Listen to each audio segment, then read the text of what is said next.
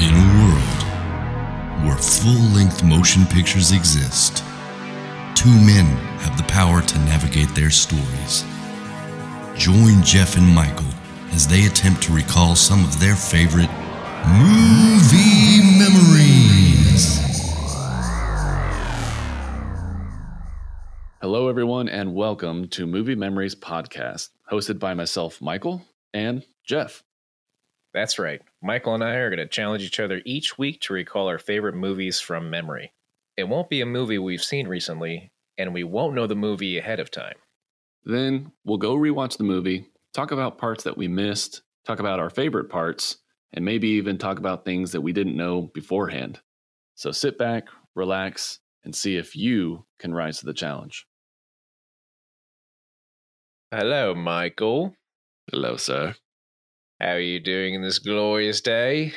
I'm good. It's a nice morning to be recording. Nice morning to be recording. And So it won't be boring. I got this movie for you. Okay. Yes, I'm already nervous. Don't be nervous. Why not? I don't know. It's not a terrible movie. Okay. It's not terrible to recall, but it might be. Okay. We'll see when you start. Here's a clue. Do you like electric cars? Just in general, the concept of electric cars. Sure. Yeah. Yeah, you why like not? electric cars? Okay, Okay. what kind of electric car do you like? I don't know. Think company. Think the company Oh, name. company name for Or an rather electric the car? model of car rather, as I guess is better. Are you baiting me into saying Tesla? Yeah. Does this make Okay, go ahead. You Continue. know what it is? I don't know. I have a guess, but go ahead. What's your guess? The Prestige.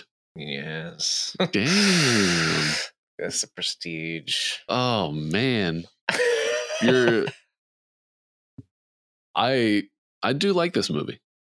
It is one of my favorite movies. It's a good Christopher Nolan, and the twist is good, and it helps that you've got Hugh Jackman and Christian Bale in it, like great actors. Yeah. But it's gonna be hard to get things right in order. Yeah. Because there is quite a bit of time jumps. I watched this and I thought the very same thing because I was like, oh, the amount of stuff that happens just in the beginning Yeah. is a lot. Oh my So- gosh. I can picture a lot of the scenes and all the magic act, the disappearing man, and Mhm. like all that stuff, the ball, and I know the reveal, I know the twist, Mm-hmm. but imagining, I can't even begin to think of the very first scene. You know what I mean? Like I can't even think of the very beginning, but I could probably get through most of the movie. Let me try and nudge you into it. So, The opening scene. This is the This is Christopher Nolan. yeah, Prestige, Christopher Nolan, 2006. Yeah. Film, and that came out almost the same year and almost same month as The Illusionist. I know that really bothered me when those Yeah. movies came out. I was like, why? Yeah, like somebody had to have been told, like, yeah. hey, Like, oh, they're making the Prestige. We got to do The Illusionist. yeah, because- or someone in marketing should have been like, hey, we should probably postpone releasing this for another 6 months or something like that, because said they want to compete. clearly the Christopher Nolan movie with Hugh Jackman and Christian Bale are going to outcompete Yes, and Ed Norton, and I don't even know who directed The Illusionist. I don't either. I just Yeah. remember it was him and Jessica Biel. Am I right? Yes, I think it was Yeah. Jessica Biel. Yeah, and Yeah, I and liked ScarJo is in The Prestige. So Mm-hmm. ScarJo. That's ScarJo. ScarJo. That's got ScarJo. ScarJo. J Lo. Yeah, She's yeah. in this. Anyway. Opening shot. Yeah, can you help me at least with that? Opening shot. Are you watching closely? Just shows all the hats. In the field. Yeah. Yeah. And then immediately cut to Michael Caine Michael Caine. talking about a good magic trick and it comes into 3 parts. Is it a monologue over something? A monologue over him showing Jess, the little girl, the magic trick where he makes the bird disappear. Okay, yes, in the attic. Yeah. Okay. And it's intertwined with the scene of Hugh Jackman stepping into the machine, and Christian Bale is going under the stage. Okay, so it is showing the future. It's showing the turning point of the movie. The turning point. Yes. The reason why Alfred Borden, that's Christian Bale's name. Yeah, Alfred. He gets convicted, or he goes to jail for his murder because he drops into the tank, the water tank. And he tries to save him. Yes. Right. He can't. He uses a wrench and he's hitting the glass with it. But during that, Michael Caine's talking about the 3 acts. Yes, you have the pledge, the turn, and then the prestige, which is you gotta bring it back. Right. Yeah. Okay. Well, I mean, I can picture it all now, but it is. You're right. It's a fairly linear story for the most part through most of the movie. But yeah, it's one of those movies that's kind of almost reveals the end to you. Okay, now how did we get there? Mm-hmm. And then whenever the end comes up, there is a lot of flashbacks because it's this big reveal of the twist of how was all of this done? And it's supposed to be in the order of the trick, right? That's the whole point, is the story is told that way. It's told through 2 different diaries. Right. So Borden, I believe it starts with him reading Angier's diary. He gets it in the prison. Yes. And he's reading what Angier's doing. Yeah. And then Angier is also reading Borden's diary. Correct. And while they're reading both diaries, that's when it goes back into the past and it's showing what happened. Yes. Most of it's done through Borden's. Yeah, in prison. He's reading Angier's. Yeah. Most of it's Angier's point of view.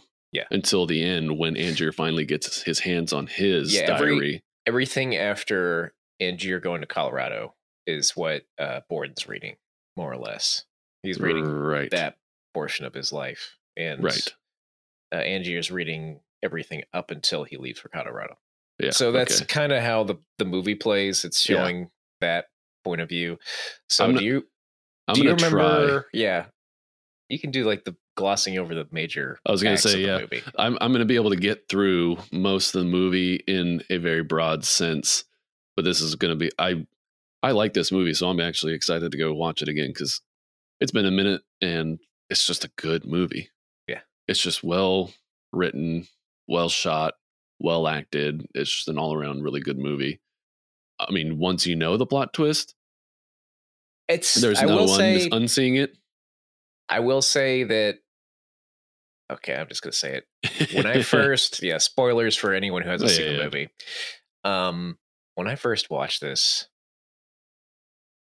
it was so obvious to me that Fallon was wearing makeup or prosthetics the whole time. Oh, yeah. I was like, what? Why is he wearing a fake face? Right. And it looked like Christian Bale, and I kept saying to myself, why is Christian Bale wearing makeup?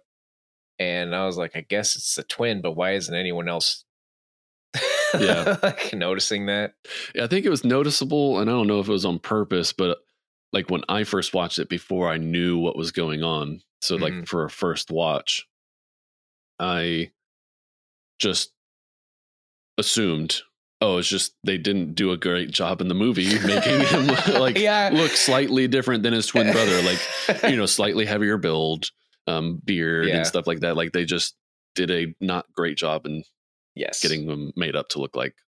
And he never different. He hardly ever talks. I think he has 2 words that he ever says. Yeah.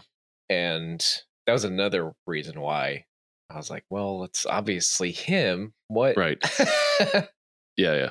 But if you go back and watch it, even knowing that fact, you can really appreciate Christian Bale's acting because both twins have very distinct personalities. And both twins played each other at some point in the movie. Like it was never just one twin staying in one character, and that's how the whole love exactly all the feelings occurred between either twin.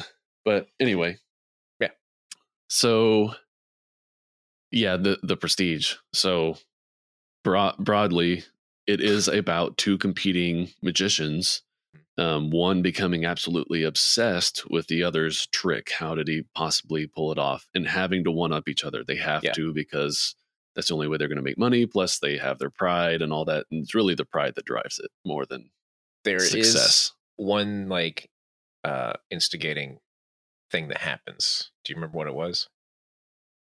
To drive the competition? Yeah, to really start that. Well, wasn't it because one of them stole the other's trick? Mm-mm. No. It was Angier's wife or girlfriend. I'm not sure if they were married, but she went into the water tank, and the magician at that time. Yeah, he picked out Angier and Borden from the crowd, and they're supposed to come up, be stage hands to like tie the knot. Yes, and they were both plants. Exactly. Yes.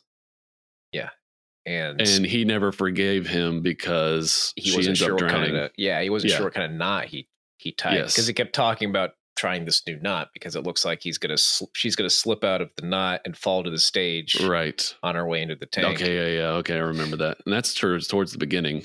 Yes, exactly. Right, it's like one of the first things that happen. Yeah. A tragic accident occurs. They have a falling out, and go on their way. And then once they find out, or once Angier finds out about Borden's Borden act, he starts doing an act. He starts watching them. Yeah, and then wants to one up them. Yes, and that's when things start to go back and forth between them. Yes, and so the trick that they're trying to one up each other on is the disappearing man, where I think Borden's the first one that does it, and he bounces a ball. He's on one side of the stage. He's bouncing a ball, and then he bounces it across the stage, goes into a door, and then across the stage pops out of another door on the other side of the stage and catches the ball. Yes. I think that was like the first iteration of it. And then it just slowly gets more complicated. More ways to just prove like there's absolutely no way that the same person could get to the other side without magic. Right. How could the trick possibly occur? And Angier sees this. He's in the crowd watching it, and is amazed by it. And then this obsession starts. Yes. Yeah. Before that, there's two small things that happen. I mean, not small, but the first act that Borden does is a bullet catch, and Angier comes to that. Oh, yeah. And he gets selected, and he's up on the stage, and he wants to, because he's trying to kill Borden for real. He asks him, he's like, "What knot did you tie?" Yeah. And he says, "I don't know." Yeah. And then he closes his eyes and shoots, but Fallon moves the gun just enough to shoot the fingers off of Borden's left hand. Yeah, not all of them though. Yeah, like his index, the ring finger, and the pinky. Ring finger and pinky. Yeah. Mm-hmm. So an accident occurs, and then later. Yeah, and then Angier starts to try his magic act, and yes, similar situation. Borden comes up on stage and ruins the set. Yes. Yeah. So they have this back and forth. Like they're both trying to become successful magicians. That's what they know. Yeah. They're trying to develop their own singular acts. Angier, at some point, he enlists or hires ScarJo to be his stage assistant. Mm-hmm. And this is where a lot of it gets fuzzy. So again, this is just going to be like broad, like they do a lot. There's quite a bit of back and forth showing them developing tricks, trying different tricks. Once the disappearing man comes into play, it really is about, how do I do this trick too? Yeah. So Angier argues with Cutter, who is Michael Caine's character, about like, how is he doing it? How is he doing this? And Cutter's like, he's using a double. Yeah, it's like, it's easy. He's using a double. It's the simplest way to do it. That looks, it's him. It's the same man. Yeah. And then Angier It's like, we got to do the same trick. Right. And then Cutter's like, okay, give me a few weeks and I'll find somebody. So he does, with the help of ScarJo. He finds this guy named Root. Yes, that he's going to use as being a double. Mm-hmm. Right. Except he's like a stage actor. Yeah. Very eccentric, drunk. Yes, very drunk. And it's basically, it is Hugh Jackman acting with like, I think maybe some prosthetic teeth. Yeah. His nose is a little pointier. Mm-hmm. But he's like, Cutter's like, give me a couple of days or whatever, and I'll have him up and running. And that's what happens is there's a final reveal where he's dressed up just like Angier, got the haircut, looking exactly like him. And Angier's like, oh, this could work. And yep. So that's how they do the trick, is what they double. Yes. And it works for a while.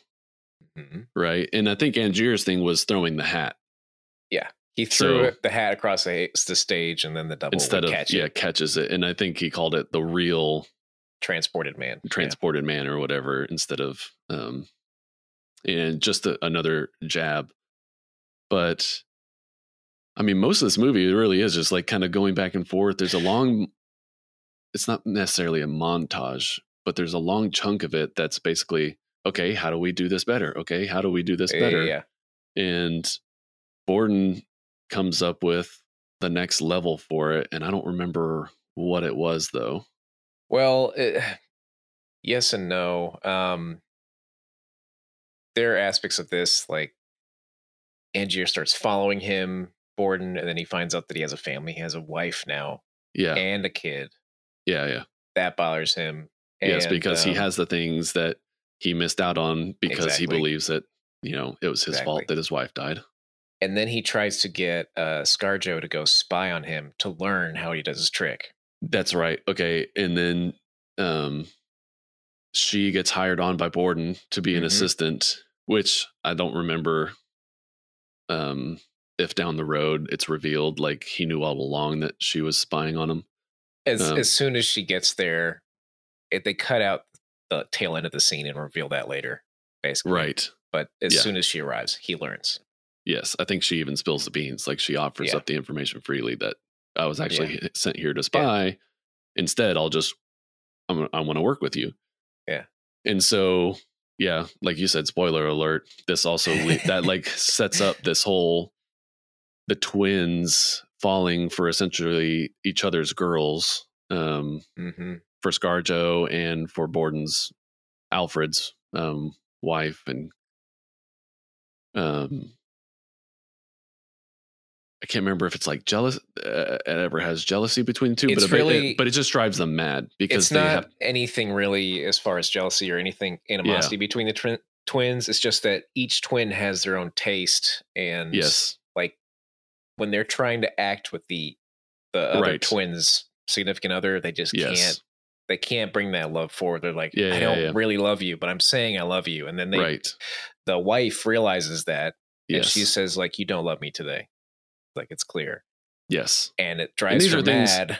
And these are things that are they're happening. And if you were really keen, like if you were watching this with suspicion from the beginning, being like, there's got to be some major twist to this movie.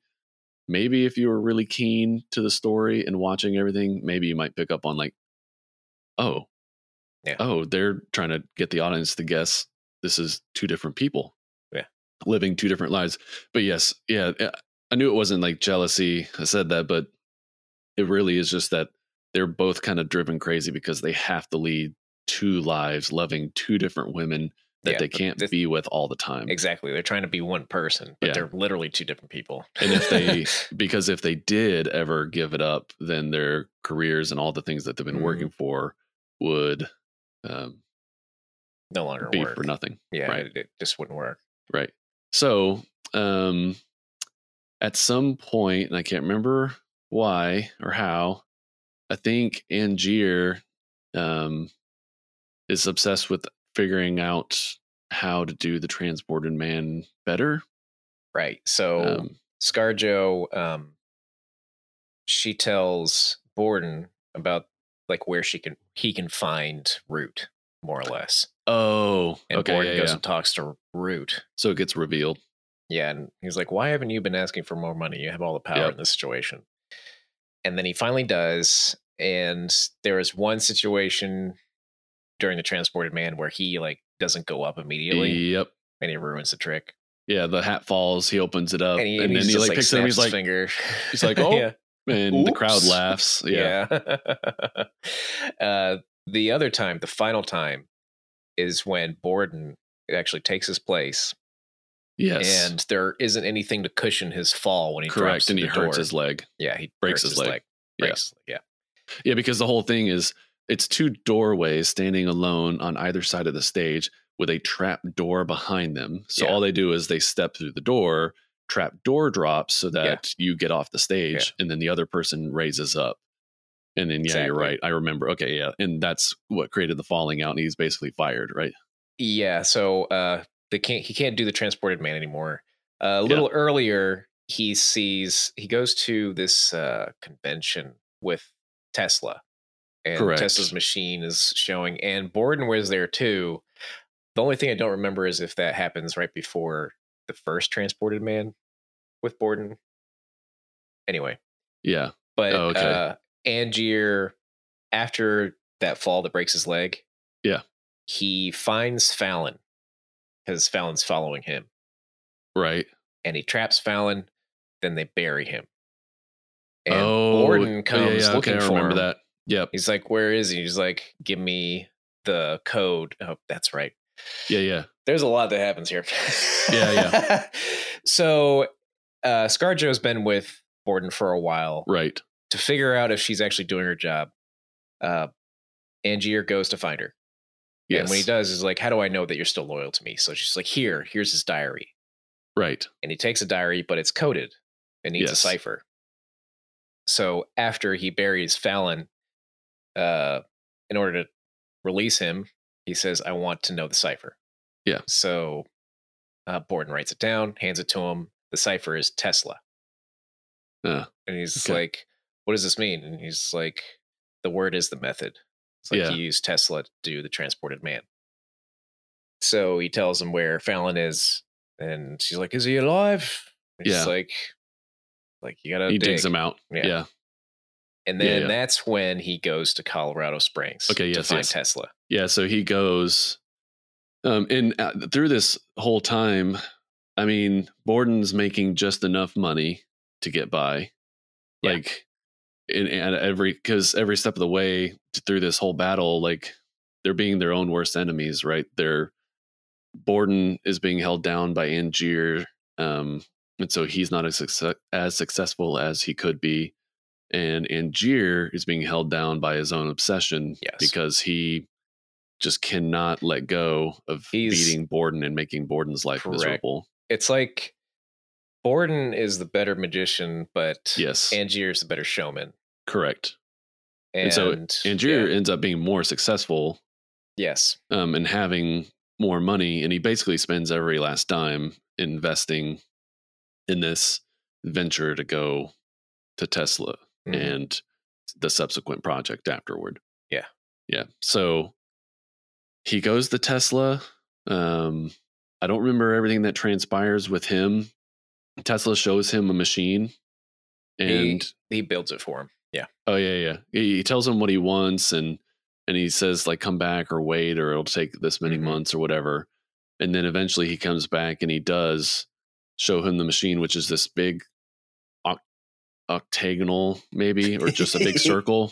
It's in a box. Well, so it starts out with him standing in like a cage, a circle in the middle of a cage, and then it's got all the Tesla. Giant Tesla coil above it, like the balls on the top of the coils, right? And there's all this electricity, and makes a flash, and looks like nothing happens, but it actually copies whatever's in there. Yes, it copies it to a certain spot. Yes. Like, he thought it wasn't working until at one point, I think it's Angier that sees it. Like, he's in frustration. He's outside of the facility, and he stumbles across the field of the hats, right? The hats aren't working, so they decide to try a different material. So they use a cat. Yes. And he hears the cat. After the cat is done in the machine, the cat runs outside. Yeah. and like leaves, and then you hear the cat start hissing and he's following the cat sounds and he realizes there are two cats fighting. It's the same cat. It's the same cat. Yeah.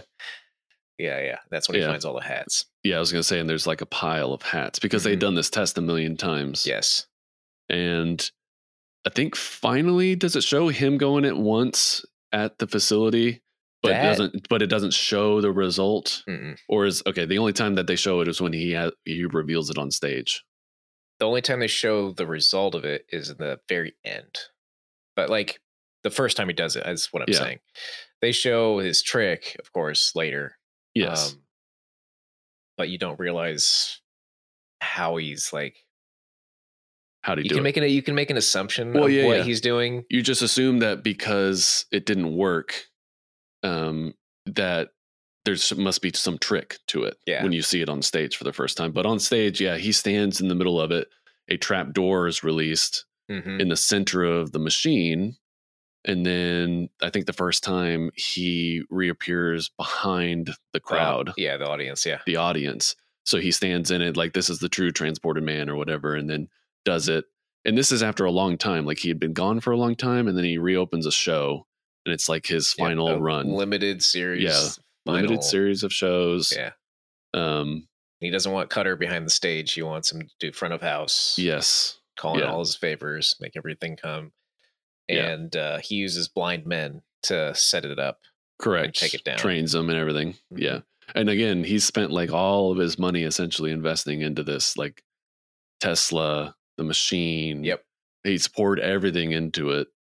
And then, the scene happens where he steps into it. The electricity's going everywhere. And for what we, the audience watching this, know, he just disappears and somehow reappears behind the crowd. Yeah. And I don't remember the transition. I think like everyone is amazed. And of course, like it's a hit. Yeah. You see a lot of, Borden goes to watch it one time. Yes. Okay. Yeah. Okay. I think I remember this. And then he's arguing with Fallon about like, how does he do it? Yeah. There's a trap door. What does that have to do with like, why is it a limited run? Why is he so popular? Like blah, blah, blah. He's like, why can't you figure this out? Yes. Because Fallon is Cutter to exactly. He's the Alfred. Right. But he gets frustrated. And then I think at some point, this is where, like you said, spoiler alerts in the beginning, he ends up underneath the stage. Yes. So he sneaks backstage as during one of his shows. And he notices all the blind men, that are running the show back there, sneaks past them, and he's right underneath the stage as the trick is about to climax. And a trapdoor does open, and he falls into a water tank. Angier falls into that water tank that closes and locks into. I think this is one part that I do forget. I don't know if it's Fallon or Alfred, which one actually gets convicted and sent to jail. It's the one that loves ScarJo.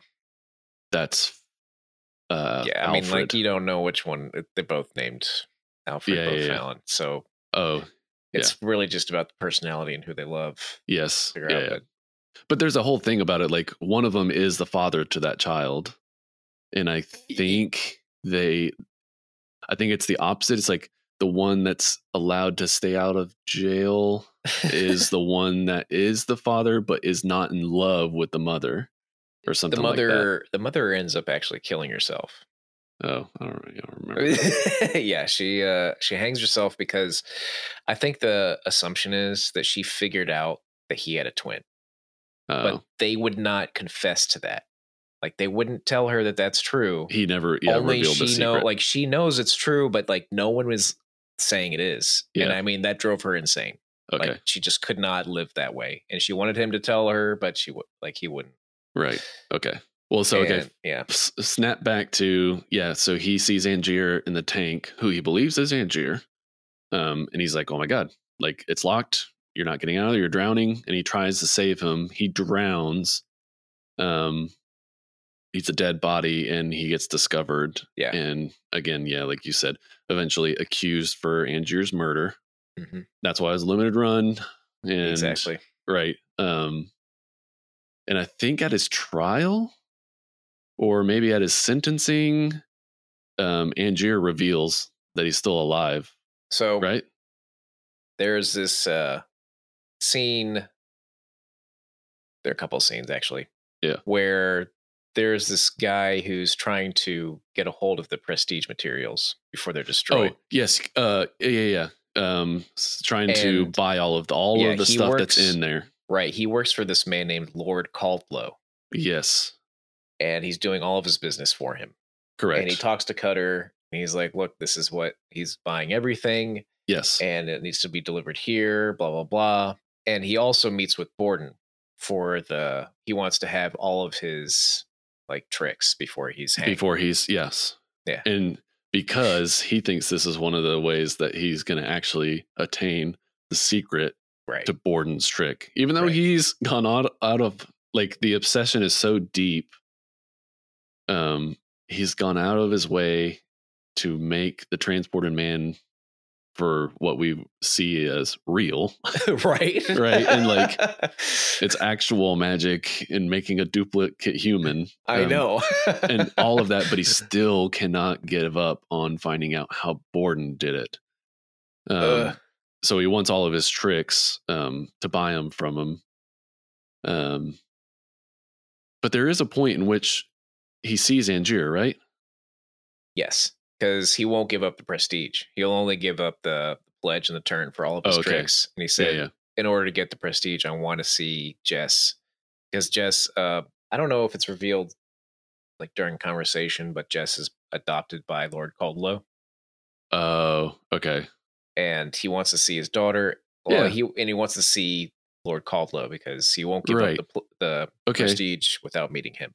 Yes, okay. And that's whenever that happens. And that's when he sees him and he's like, I don't know what you've done.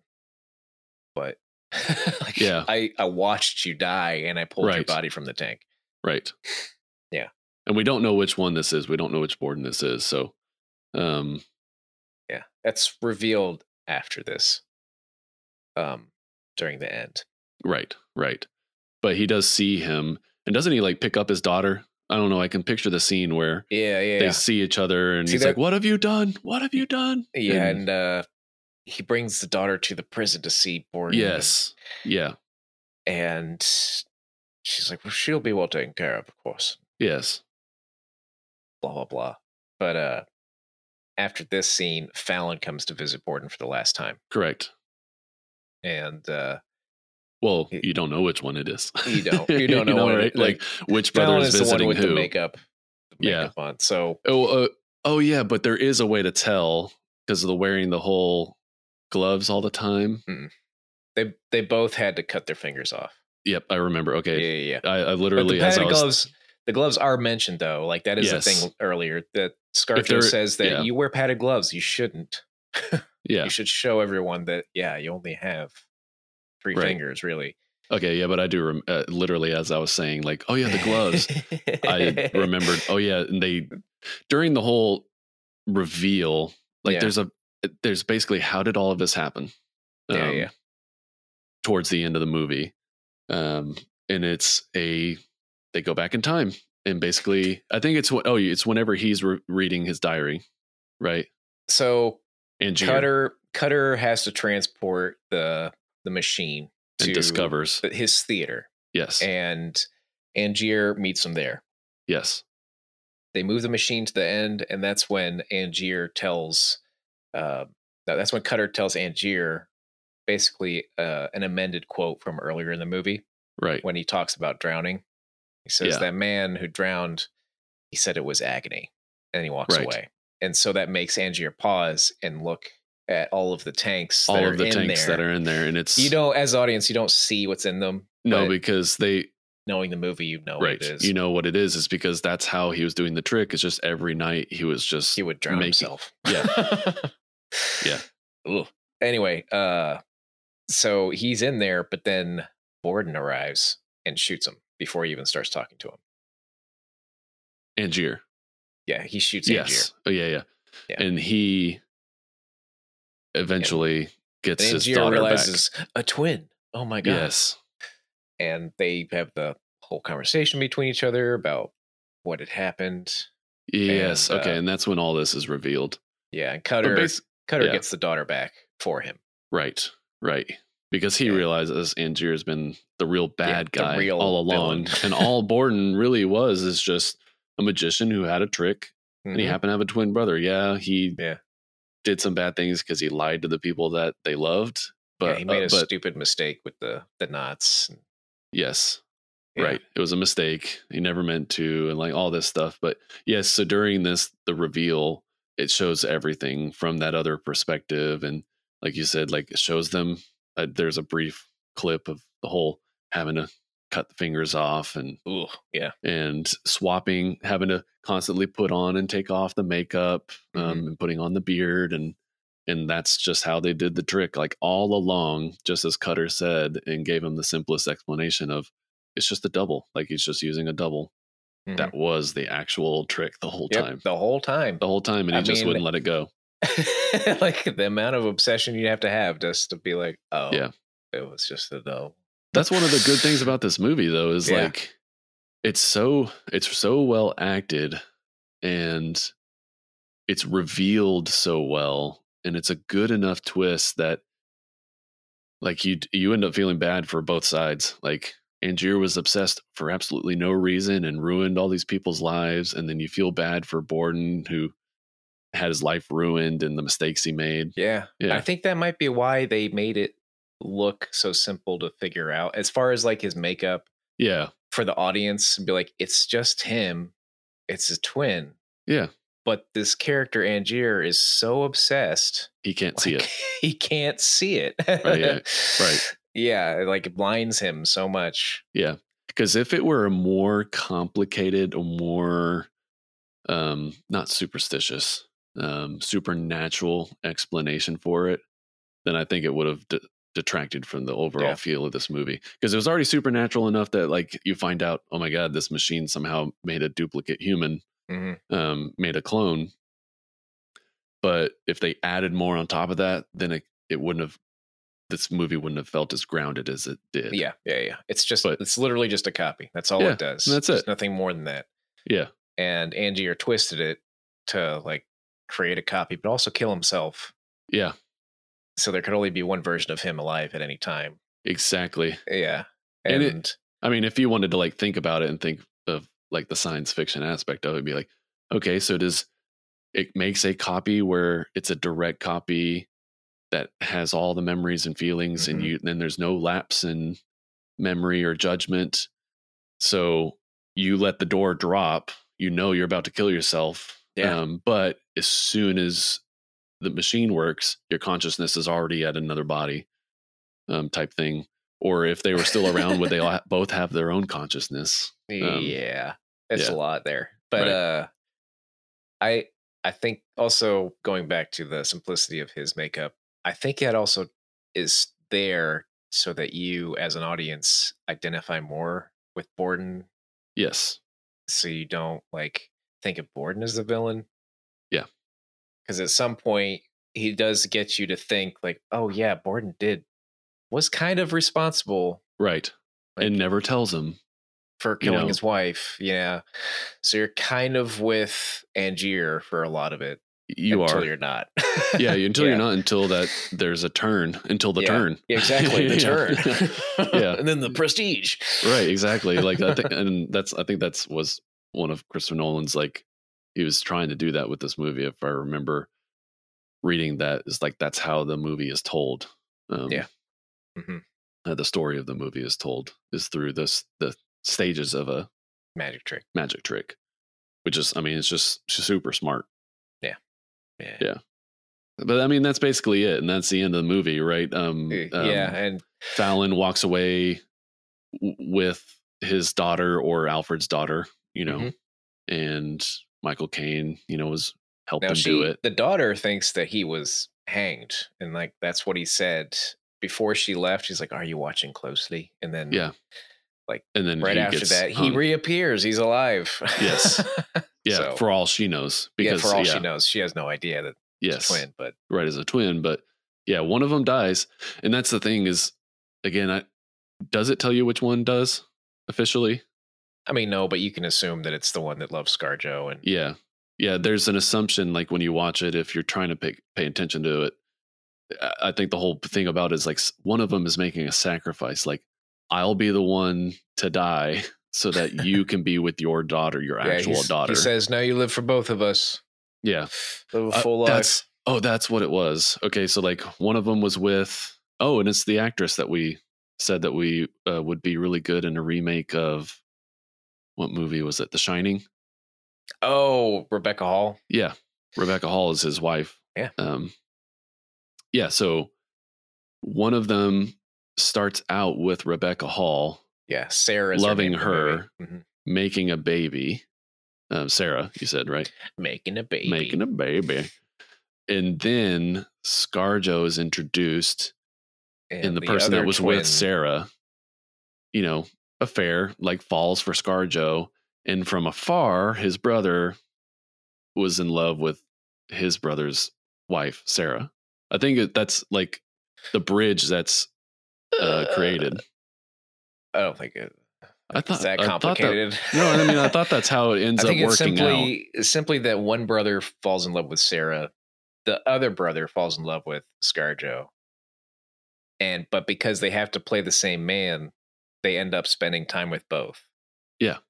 So the one that's like in love with Sarah sometimes will be Fallon, while the other brother is with Sarah, and he's like, "I don't love you." Well, yeah, I know, but I thought that it was like, so say Alfred's with Sarah, ends up falling for ScarJo. What was her name in the movie? We keep calling her ScarJo. Yeah, that's ScarJo. Olivia. Oh yeah, he falls for Olivia, and Fallon falls for Sarah. And so by the end of it, Alfred is the one with the daughter, and should be the one, I think, that Fallon, because Sarah's already dead, is okay with being the one that dies, like going to jail and being hung, so that Alfred could end up with his actual daughter. Pretty sure. Like I'm gonna watch it really closely, but I thought that was the whole thing. Is like there's I don't think they fall for the opposite girl at the end when he's revealing who he is. He says to Angier, he's like, "I'm the one that loves Sarah." Yeah. Oh, okay. Yeah. Never mind. Yeah. Okay. Yeah. But I mean, I like where you're going with that. It's just like the movie, like really. But yeah, it does make you the love triangle, and it does make you like, yeah. The whole point is like the movie kind of just makes you like look at it and be like, who is this? And to feel the gravity that one of them has to decide that they're gonna die for the other to live and raise. But also like his daughter. The one that went back to the theater to try and figure out how he was doing the real transported man is the one that ends up in jail. Like the one that just can't let it go is the one that ends up in jail and gets hung. So it's not really their choice. It's just the one that couldn't let it go. Yeah. But yeah, that's The Prestige, everyone. Yeah. It's a complex movie because of that, but there is a good third of it in the middle that's pretty linear. Like it's just them developing their rivalry, developing the tricks. It's and maybe even more than a third, because the very beginning is not too convoluted. Like you said, it has Michael Caine doing that monologue and showing what happens. But for the most part, it's that final third where things get a little crazy and Angier gets hyper obsessed. And then the big reveal, the prestige, of the trick of the whole movie. Yeah, it's excellent. It's weird in that way that like Angier was truly obsessed and he lived as long as he did and he got away with a lot. Whereas the one time that Borden is obsessed, he gets caught immediately. Yeah, right. He falls into a trap. And I wonder, I don't remember. Is it for sure? Well, I'll watch it. But like, I was just thinking, like, is it for sure that Angier is dead? Or do you think there's a copy? Yeah, exactly. Was there a copy around? Did he make like an insurance copy? Right, exactly. He's like, okay, you stay in this room for a while. Yeah, I mean, while I live my life. Yeah, like always have a backup. You know what I mean? Yeah. That's really funny to think about. Yeah. But I think if I remember right, the movie basically it's just made to tell you that when he gets shot, he's dead. I just need a friend. Right. So he makes a copy. I just need myself. I just need myself to live with for a while. Yeah. That's it. Yeah, that's Prestige. He'll understand my obsession. Yeah. I don't think Lish has seen this, so I think she'll really like it just because of the suspense and man, yeah, I'm excited to watch this. It's just it's an impactful movie. Like, I mean, it's a Christopher Nolan movie. Like, it's kind of hard to go watch any of his movies and walk away not feeling impacted in one way or another. It's really funny to think about how like Batman Begins, I think, was right before this movie came out. Yes. And then watching Christian Bale and Michael Caine come back together. Yeah. But totally play different people. Michael Caine. It's like they're actors or something. Yeah. Yeah. It's like he likes working with certain people. Yeah. I mean, and watching this, I don't know if you could I can't really picture anybody else in the roles. I'm sure there are people that could have pulled it off, but I like Hugh Jackman as an actor. Yeah. And I mean, he's great in this. Yeah, he's good as a like maniacal, obsessed person who will do anything, including killing himself every night just to say I win. Revenge. Yeah, exactly. Just say I win and you suck and all that. Yeah. It's crazy. But yeah, no, that's it.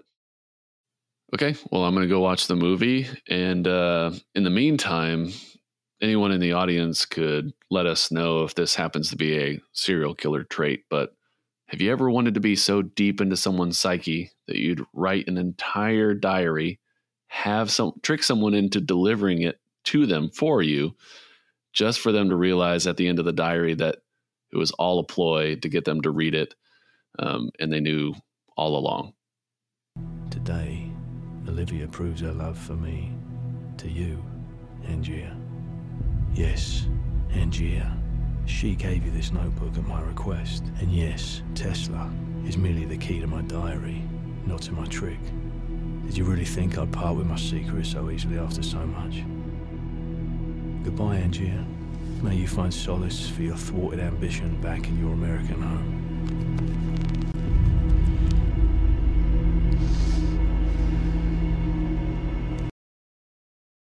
Hello. So did you watch the film? I did watch the film. Yeah, Lish and I both watched it together. What'd you think? It is really complicated to retell. So right off the bat, I kind of realized, oh, crap. And I mean, it took, the first 10 minutes. But yeah, like you realize they do the back and forth between the future and the past a lot through the whole movie. And in my head, when I was retelling it earlier or trying to remember it, it was a bit more linear. Like the future parts happened later, it just like is a time jump. And then they do a little bit of return to the past just as they're going through the diaries. But no, it goes back and forth all the way until the end. Yes. Yeah. And so unless I was just like a super fan and I happened to be watching this all the time, it would have been super hard for me to actually get a scene by scene retelling, be like, okay, now it jumped back to this point. Okay, now it goes back to this to explain this part. That would have been super hard. I would say, other than the Batman series, Christopher Nolan movies tend to, be plot ridiculous. I mean, yeah, but I mean, like Memento and Prestige. I mean, Memento, yeah. He's really into that. Yeah. Even Inception is a little all over the place. This isn't super hard to follow, except for if you're trying to figure out what's going like try to figure out the movie. Oh yeah, or like if you're watching it, I'm saying like you can follow it and you know what's going on, unless it does a good job of keeping you guessing, like who's who, and like what's happening? Is this person actually dead? And it keeps you on the edge of your seat without making it too confusing. He doesn't over-explain things like he has to in some of the other movies that he does, like Inception and Tenet. Yeah, Tenet. where, I mean, you basically have to tell the audience this is what's happening, so don't get too lost. Yeah, here we go. Thing. No, it was really good. I did realize, that was my biggest mistake, because I think I pretty much was able to I knew the movie, I knew the plot line, I knew the order in which, the chronological order in which things happened, but I messed up on actually being able to recall how the movie is laid out. So what'd you think about the twins' relationships with their significant others? Okay, so I did figure it out. I paid attention. It was Alfred that lives. Yeah, gets to stay with his daughter. It's not what's his face, Fallon. Okay, and I can't tell if he says Fallon or is it Valen with a V. Fallon. With the subtitles, it says Fallon. Fallon with an F. Yeah, so Fallon is the one, because the final goodbye that they have to each other, Alfred's dressed up as Fallon. And so you think Alfred's been in jail, right? He doesn't have the makeup on, but really Alfred's been the one on the outside of the jail. And in their final goodbye, as Fallon's backing away and being returned to his cell, he's like, I'm so sorry. Sorry for everything. I'm sorry for Sarah. I never meant to hurt her. Yeah. So it was Fallon that was in the argument with her. He was the one that was on the stage. Yeah. Yeah. He said, I'm sorry, I couldn't let the trick go. So he's the one that got caught, because he's the ingenieur, the one trying to figure out the tricks. And so he couldn't resist going to see him, even though Alfred told him, leave it alone. Yeah. Did figure that out. And Fallon is the one that fell for, what's her name? ScarJo. Olivia. Yes. He's the one that fell for Olivia, and Alfred was always in love with Sarah. And every time. But, they could have just not complicated things and not just traded places all the time. Right. I mean, it would have sucked for Fallon to basically never be himself. And I guess that was the whole point, is so that they could both be themselves at one point or another. Yeah. But they could have just, Sarah would have still been alive. It would have been a lot less complicated.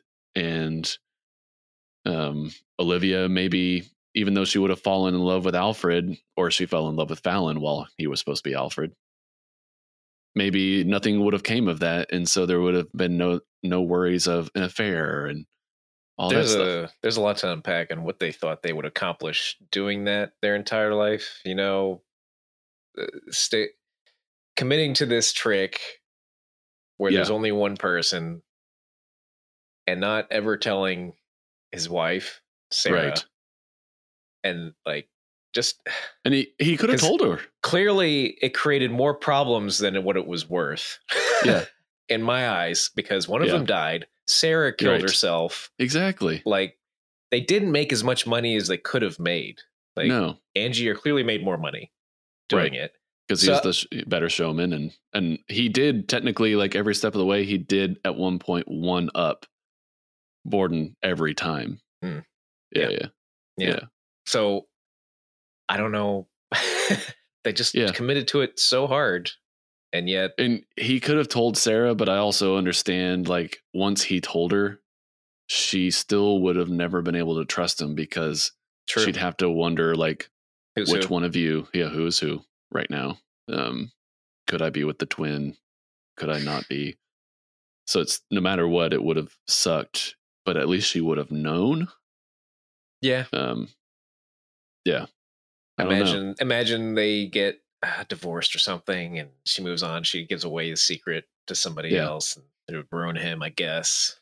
That was what he's thinking. I don't know. And there's another part to this, not the love triangle, but when Olivia says, you're hiding your greatest asset, go ahead and show the world that it's the same man coming out of the other side. I know you're not using a double, because she doesn't know Fallon's his twin. Yeah. She's like, show everybody, you don't use the padded gloves. once they do that, they never show the significance of it. They don't even show a scene where he pops out of the closet without his fingers. Oh yeah. So they never show the actual significance of it. So she, like, for the movie's sake, they could have left that out and he could have stayed in gloves. And if he had told Sarah, he'd be like, well, it's me because I only have 3 fingers on this hand. You know what I mean? Right. Like, and then, okay, well, that's easy. The only thing for her that might give her pause is the fact that it was still bleeding, like 2 days later, I think is what she said. Why is it still bleeding? Because they just chopped off the other guy's fingers. Yeah. So that, I feel like is the biggest part that I missed, is basically just trying to remember that the flashbacks and back and forth through time occurs through the whole movie to piece together the story. Yeah. And he gets the Teslas pretty quick. Like, it's less than halfway through the movie that he's already in Colorado Springs. So that's a big chunk of time where he spends up there just trying to secure it and reading Borden's diary until the very end, when he gets to the end of Borden's diary, realizing that like he had nothing to do with this, and he gets impatient, and then he goes to Tesla and confronts him. He's like, and Edison's place is burnt down, or Edison burns Tesla's place down, and so so I pretty much got it right, but that was it. And it's an excellent movie, super good. Yeah, like, it held up, and it's still great to watch, because even though the twist, the real answers, it's still really fun to watch. Yeah, as far as the characters, for sure. Yeah, the characters, the turmoil they go through. I like Christian Bale in this movie. Me too. I do like him more than Hugh Jackman in the movie. Rewatching it, but again, Hugh Jackman is still a really good actor, and he does sell the whole "I'm obsessed. I'm going to see where this obsession takes me, no matter what." And he does, and he gets killed for it. Unless there's a double somewhere. There's a lot that they could do with that whole plot. Yeah. The whole plot point. And I tried to track how it would work. Like, thinking, I think we talked about it before, but if his consciousness truly transplanted or split at that moment, but the copy wouldn't know, like, there wasn't a mental connection, so they don't know which one is, like, there's no way of them knowing what the other is thinking. Because he makes a comment, he says a line at the end as he's dying, and Borden's going through. It's like, you don't know if you're the man in the box or the man exactly or the prestige. You don't know. Yeah, he said, like, it took sacrifice, it took courage. I never knew if I was going to be the man in the box or the man at the prestige. Yeah, which means, like, I think it does. It told me that either the copy, if you're in the machine, either the copy is made somewhere else, or you get transported and a copy is left on stage. That's what it made me think of, is like, did I get moved and I'm a part of the prestige, or did I drown myself? Was I the man in the box or not? I think it literally is just like a tree branch. It's just like they all come from the same original, and every time he goes into the prestige, the one that is actually standing there drops into the tank. Well, it just makes an actual copy at that moment. Yeah. So one person at the end has a memory of going in there and just being transported. Whereas like the originals just die each time. The originals die, but then the person that's at the prestige has to know, I have to do this again. Like, he knows what he's doing. He's going to kill himself. So it's crazy. But I mean, you could keep going and be like, I know. Is he the same? Like, is he a lesser version? Does the different copy get worse over time? Yeah. Nobody knows. But that final scene where Angier's dying after he gets caught down below stage by Alfred is really good. Yeah. Because they both talk about their sacrifices. Borden berates him, saying, like, you never had to work hard. You just stole tricks, and that's it. And you never had to sacrifice anything like I did. And And then that's whenever you finally get to see what the machine actually does. And he says, what do you mean? I had to sacrifice everything. I had to have the courage to do what needed to be done to make this trick actually real. Yeah, it's good. That's I don't know if I noticed it or not when I watched it the first time or recently.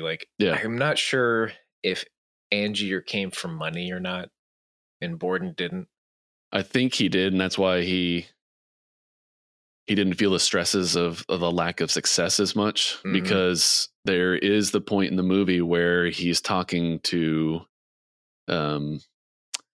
his wife right before she dies, and she mentioned something about where he's running away from things. He changed his name and all that, and he said, well, I changed my name because I promised my family I wouldn't embarrass them with my theater pursuits. Oh, really? I missed that. Yeah. Or I just he came. I've seen it. He came to a new place. He ran away from home. He came to a new place, changed his name so that he wouldn't embarrass his family if he failed or whatever. So I think he did come from money, American money. So yeah, it's a great movie. Yeah. I'm trying to think of anything else. There's, like I said, it is easy to follow as far as the back and forth through time. It's not overdone. The scenes are long enough that you're like, okay, I know where I am at. I'm in the future. I'm back with Tesla in the mountain, and he's reading about the past. And same thing with Borden. He's reading about him building the machine and going on these pursuits. And yeah, it's good. And then you have what's his face, who helped Tesla, Andy Serkis. I forgot about that. Yeah. When I saw him, I was like, oh yeah, I forgot. He's like his assistant in this movie. Yeah, Andy Serkis, who's just one of the best character actors ever. Yeah, it was good to see him in the movie. Mm-hmm. Yeah, he's awesome. I mean, the whole thing is good. The one thing I'll say that really sucks is ScarJo.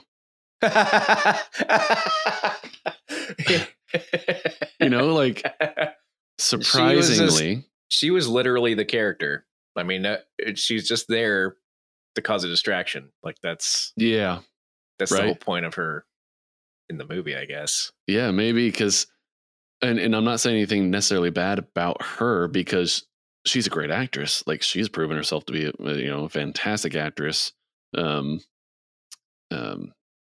her accent is god awful. And she doesn't act really well in this movie. No, she doesn't have a lot to go off of, but she doesn't. Right. Even during the reveal when she first goes to Borden and she's supposed to be telling him the truth, and then it's a reveal that she expounds upon that truth, saying I was supposed to tell you this. She's supposed to be delivering it with true remorse for Angier and all that, and it doesn't really come across. I can't remember how early on in her career this movie is before she kind of took off with Iron Man and Marvel, and then getting all these other big movies. But it's got to be close to the beginning. I don't remember the first movie she was in, but I think she was in Eight-Legged Freaks, and that was that spider movie. That was early 2000s, and I want to say that was one of her first. Yeah. But this is only 6 years later, if that movie came out in 2000. So. Yeah. But thank goodness she eventually becomes a wonderful actress. Yeah, she really is good. But in this movie, I did notice that. I was like, I can't stand listening to her. That accent is horrible. If you're going to do a fake, She was in Lost in Translation. I still have yet to see that movie. I have not watched it. She was. And she's good in it. I think that I don't know the plot of that movie, and just the idea of Bill Murray and her. I don't know. I think that's what keeps me from watching it. It has to be a good dynamic, and I don't know if it's just purely age difference. What's that movie? I just saw a clip of it. George Clooney and Anna Kendrick, Up in the Air. Yeah. That worked, and they weren't a love interest at all through that movie, but their chemistry on screen together was great. And so that worked. You should watch Lost in Translation. It's pretty good. I haven't watched it in a really long time. Are they love interests in that movie? I need to know. Honestly, don't remember. Okay. Yeah, I mean, like I haven't watched it since probably almost where it came out. That's really the only reason I haven't watched it. I don't know. It's just didn't think it would work. The age difference and I don't know. Right. Anyway, well, back to the Prestige. Yeah. The other thing about the Prestige is versus the Illusionist. It's just like the set quality, like the production quality. The Prestige looks good. That's another thing. I don't know the source material for the Illusionist, but you have like Scarlett Johansson in this with Hugh Jackman, Christian Bale, and then you have Jessica Biel with Edward Norton. I just feel like it's almost somebody read or saw the script of Prestige or heard about it. It's like, well, there's a girl in it, and there's a guy, and he's like a magician, and the girl's with the magician. Right. I guess that's the plot. Let's put it together, guys. Let's make it. So I don't know. Yeah, they just saw the poster, maybe. Yeah, they forgot about the second guy. I remember enough about the Illusionist to just remember, like, watching this. Just the production value was there. The clothes, the wasn't it about him like trying to convince?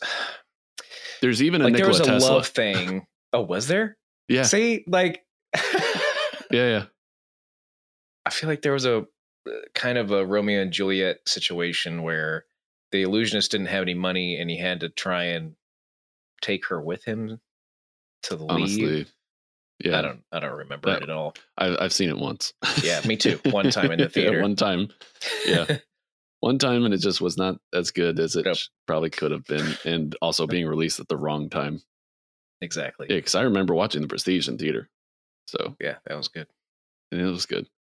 Yeah, but that's about it. Like I couldn't think of anything else that I necessarily got wrong or that I was totally off base on.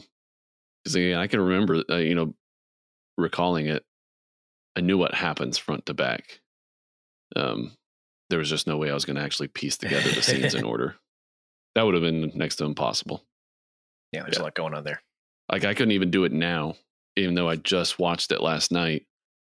It just does it too often to be able to say like, okay, I think the next future scene is this. And then I think it goes back and tells you this. Yeah. Here's a good question. Do you think the movie would have done well if it was all linear? It would have been less exciting because the Return to the Future gave you something to look forward to when they went back to the past to give the inspiration for it. Like for the events. Keep you watching. Like yes, to keep you engaged. The fact that Angier dies. And yeah, because you like it wouldn't have been a blockbuster, quote unquote. It wouldn't appeal to all audiences if they didn't do that. Right. Like him reading about or showing that he's in Colorado, but then showing how he got the inspiration to go to Colorado because he had kidnapped, what's his face? Fallon, and buried him and got the key to his cipher for the diary, which led him to think, oh, of course, he got this from Tesla. The diary reads wouldn't have worked. Right. If they did it linear, because you just see them looking at the book and then you be like, okay, surely he's going to get to the point where. Correct. You know? Yeah. And so it keeps you actively engaged. Like, oh my gosh, what is he doing there? Oh, we're about to see the choices that he made from the other person's perspective to get him there. And so on and so forth. So it really did line up well. Yeah. Yeah. It would have been more like a like an indie film if they did it linearly, I think. Yeah. The pivotal point in the plot that shifts everything towards a more sinister tone is when Angier gets his leg hurt. Yeah. It's a very quick sequence. Like it's a quick reveal that Olivia actually was told Borden the truth and said like, no, I actually hate him. The true. What is that from? Cloud Atlas, and then it was Rick and Morty did it again. Yeah, the true. She reveals that she actually hates him, and I'm here to actually help you. So she gives him the diary. Like, this is all being told to Angier through his diaries. Like, yes, that's right. I told her to do this, and that's the reason you got this. And the Tesla had nothing to do with it. But as he's telling him this, it reveals that she's the one that led him to Brute. And then he convinced Brute that, hey, you're not getting paid enough. Why don't you just leave him? And then also gets him strung up on stage and replaces him and moves the sandbags. And right. Yeah, that whole scene, it all happens real quick, the way that it's told. But after he hurts his leg, he's hell-bent on not only an obsession to figure out what the trick is, but an obsession to actually seek revenge. That seems pretty messed up, too. But I mean, because everything they do to each other is pretty messed up. Yeah. Like especially the bird in the cage, and he flips the part of the top of the cage that makes it retract and onto their fingers. Ooh. Yeah, he does that. Like, and it's after he hurts his leg that they kidnap Fallon, because they're like, okay, you hurt my leg, you took away my double, I can't do my trick anymore. Okay, well, I'm going to find out how you actually do it the hard way. I'm going to kidnap your ingenue. What is it called? Ingenue. It's like ingenious is I think it's like INGEN something. Ingenue. Yeah, we're going to kidnap him so that you give me the cipher to your diary, because it is real. You gave me the diary for a reason. And then that sets him down the path of, like, they do evil things to each other and almost kills his brother. Well, he didn't know it was his brother, but almost kills his brother. And that's the first, right after that is the first big fight that Alfred and Sarah have at that dinner table, which you find out is because he was buried the whole time. Yes, he was buried the whole time. He wanted to celebrate being alive. Yes, but he's having to play it as Alfred, but they have their first big fight then on screen. So yeah, that scene, when that occurs, that really sets off the rest of the dark tone of the movie, the vengeance path in the third act maybe of the movie. Yeah. I will say, I think I'll stick to my guns and say that I don't think either of them were really Alfred or either of them were Fallon. I don't think they actually went by either name. Just based on how they lived their lives, I'm not sure. Oh, what you don't think? I don't think they actually had an assigned name. Not like in the way that you think maybe they do. I don't know. Well, if they did at one point, they might have gone by those names, but I feel like they've both been Borden enough that there's no obvious answer to who's who. Yeah. The only thing I could think of is we were just talking about the burial scene where Fallon's buried alive. He's screaming his name. Fallon, Fallon. You know, because he's the one that's supposed to be Fallon in that moment. That's the only reason. Right. Like, he's still even in the threat of death, he's still gonna stick to the script. The script. Yeah. And call him Fallon. Right. But yeah, it's crazy. It's a good movie. It is. I mean, it really is. Like, I don't know how many times we've said that, but even when we're trying to poke plot holes in this movie, they aren't really big plot holes, if holes at all, really. It's just us trying to think of the possibilities of the plot. So it really is like a flawless movie in execution, acting, directing, everything. It's really hard to find a fault in it. If you want, I mean, if you're listening to this now, then you've listened to all these spoilers, but like anybody who goes to watch this movie, if you like the suspense thrillers with a mystery, like this is a good movie. It is. To hit, because you really are kept guessing until the end, which I do love that. I love movies that can actually pull that off and it's not far-fetched, like the reveal sometimes is like, oh, well, you didn't even show us any of that. How are we supposed to know? Yeah. The reveal's almost all what we just watched. We just weren't paying close enough attention. Oh, you're watching closely. Yeah. Exactly. Like, and he says, like, the audience doesn't really want to know. They want to be amazed. Yeah. Like, dude. The only thing that's a mystery in this movie is the amount of money Angier had and how much it cost to make that machine. yeah. Like, because he was successful for a while, and you had no idea about the amount of time that passes. Like, how many shows was he doing before he had to shut down for a little bit? But I imagine a lot. I every time they come back to that scene, I'm just like, how much money do you have? Yeah. Like, and at that time, the money goes a lot further. That time period. Right. You have $1 million, that money is going to go a long way. And I also thought, because of thinking that he probably had family money, I think at some point he probably tapped into it or had access to it that helped him along the way. Did he have an American accent? No, I'm thinking. Yes. Angier? Yeah. So that's why he says, I hope you find solace in your American home. Yes. Okay. Yeah. We didn't see any kind of family reunion. He just went straight to Tesla. Yep. We went straight to Tesla, and at the end, when he is Lord Caldlow, he has kata. Yeah, and he has a lot. He does have a lot of money. And it could be family money, it could be old earnings, but also new earnings. Like, I think that's new earnings. I was gonna say, when they sign up for the show, it's 100 shows, and they never show the actual value. But the guy's like, get rid of the Russian ballet.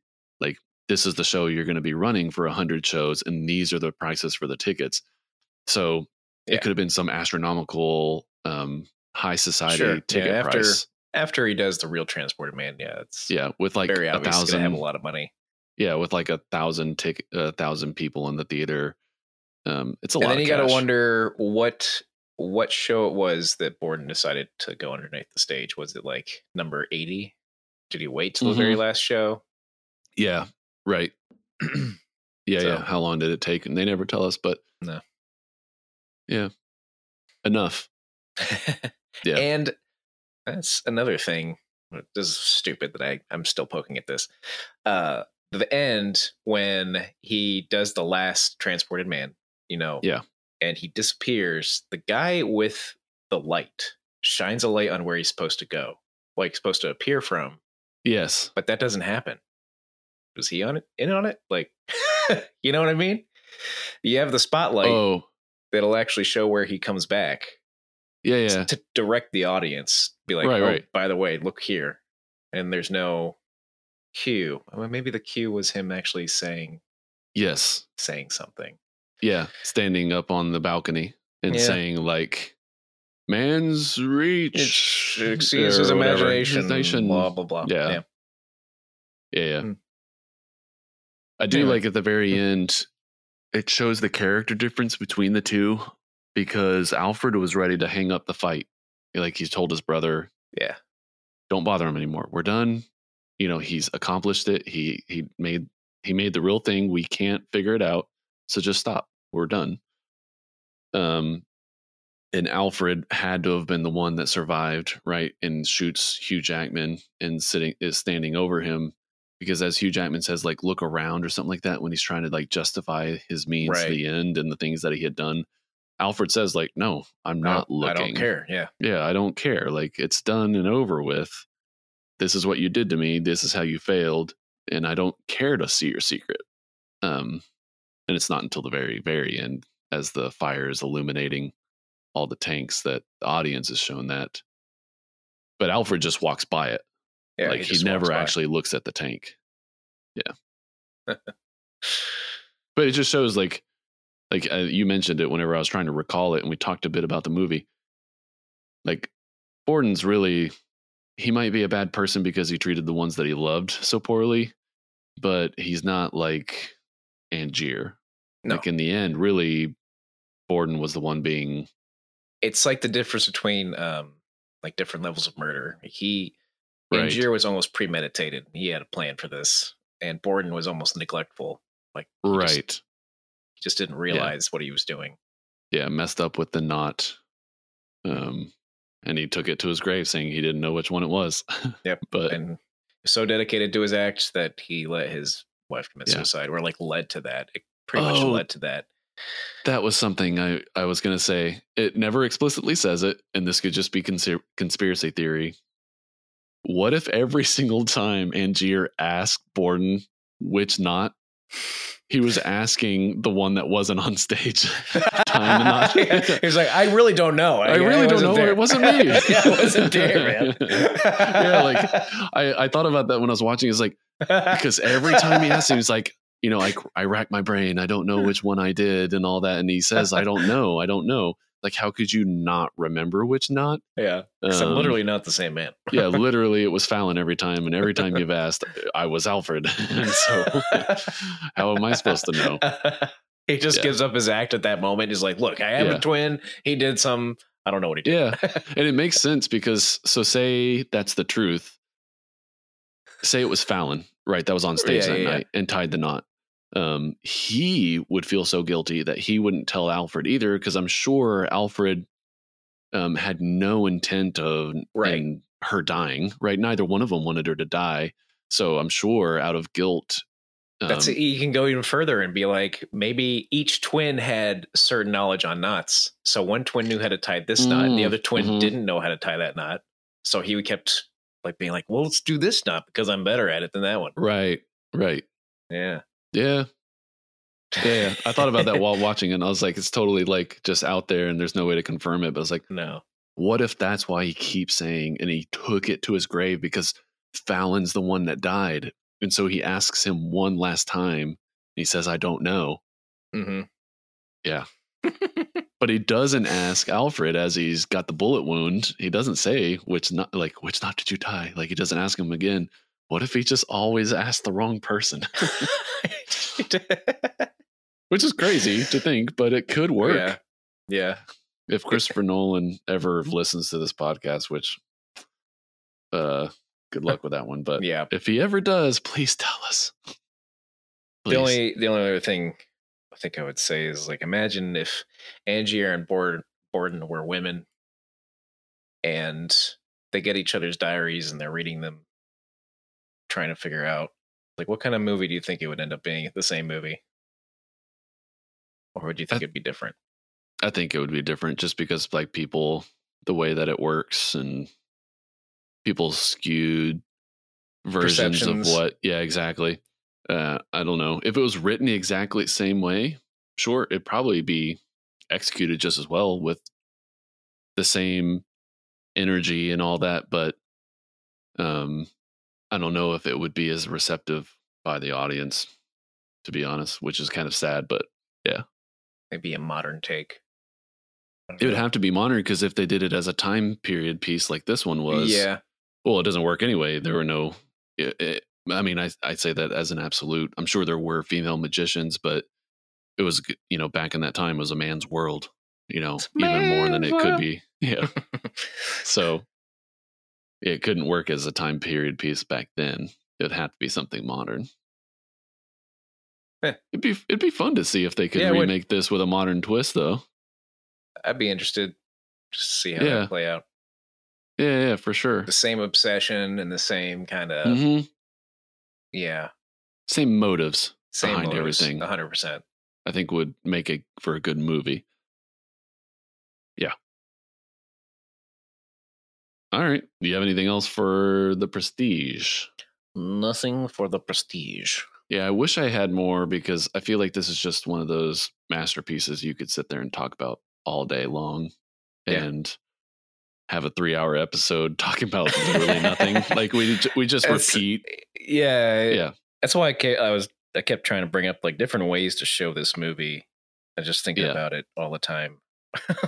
It's just a joy. Like, it is a movie that, while it's not a comedy at all, there's almost no comedy in it, and it's a pure suspenseful drama and stuff like that. But it's just impactful, and watching it and just appreciating it is just a joy to participate in. But anyway, Yeah. So if anybody would like to get a hold of us, please do so. You can do it at by emailing us at moviememorypodcast@gmail.com.